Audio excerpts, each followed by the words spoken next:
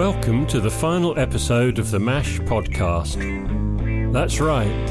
After 2 wonderful years of bringing stories from the MASH Stories competition to life, the podcast is coming to a close. The MASH staff would like to thank all the talented narrators who lent us their voices. And of course, thank you all for listening.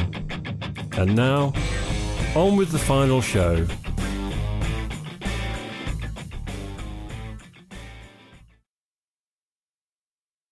Sparked Memories, written by Elizabeth E. Toole, narrated by Eliza Barkley. Sorda lay on the hospital bed, her chest rising and falling. Monitors tallied her mortality with beeps and clicks. The painkillers, blood thinners, and nourishment dripped into her veins. Her life was liquid, still flowing but tapped off so easily with a twist of a clamp. Her daughter had just left.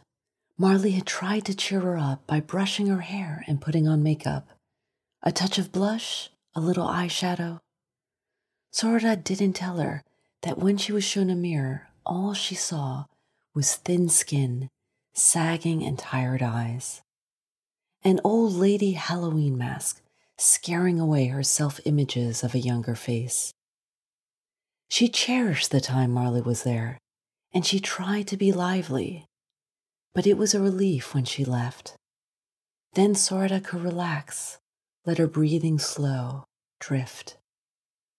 Marley would pass through, in and out of a busy working mother's life.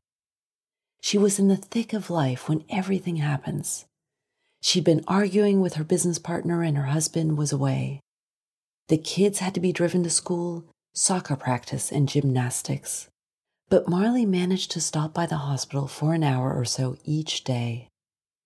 Sorda saw her checking her watch and felt guilty for dragging her daughter away to sit with a quiet mother who kept falling asleep. Marley's story seemed so long and complicated. Sorda found herself losing track of what was happening, though she tried to remember to nod now and then. She pined for those old conversations with her husband, Bill. They'd talk late into the night planning adventures. Once they'd secretly camped in a corner of Yosemite National Park and listened to wolves howl as they curled together in the dark, zipped up in their tent, feeling both brazen and foolish. He used to hug her, squeezing her tight. Too much, too hard, she thought then. But Bill died long ago, a sad withering in the hospital when Sorda still felt capable. And once he was gone, she realized she would never be squeezed that way again, and found she missed it. The icy hospital sheets chilled her.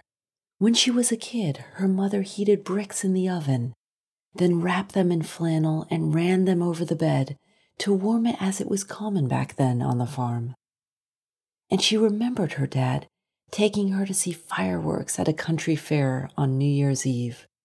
Just the two of them, how they huddled in toasty blankets as swift missiles shot up in the air and burst into stars. Fire released in the sky, fading as it trickled downwards. The sparkling blackness absorbed Sorata, its trails of light soothing her as she turned inward. A pang struck her, and she gasped, inhaling a lingering spark that scorched her throat. But then warmth spread through her body, and her memories were released, left to float among the stars.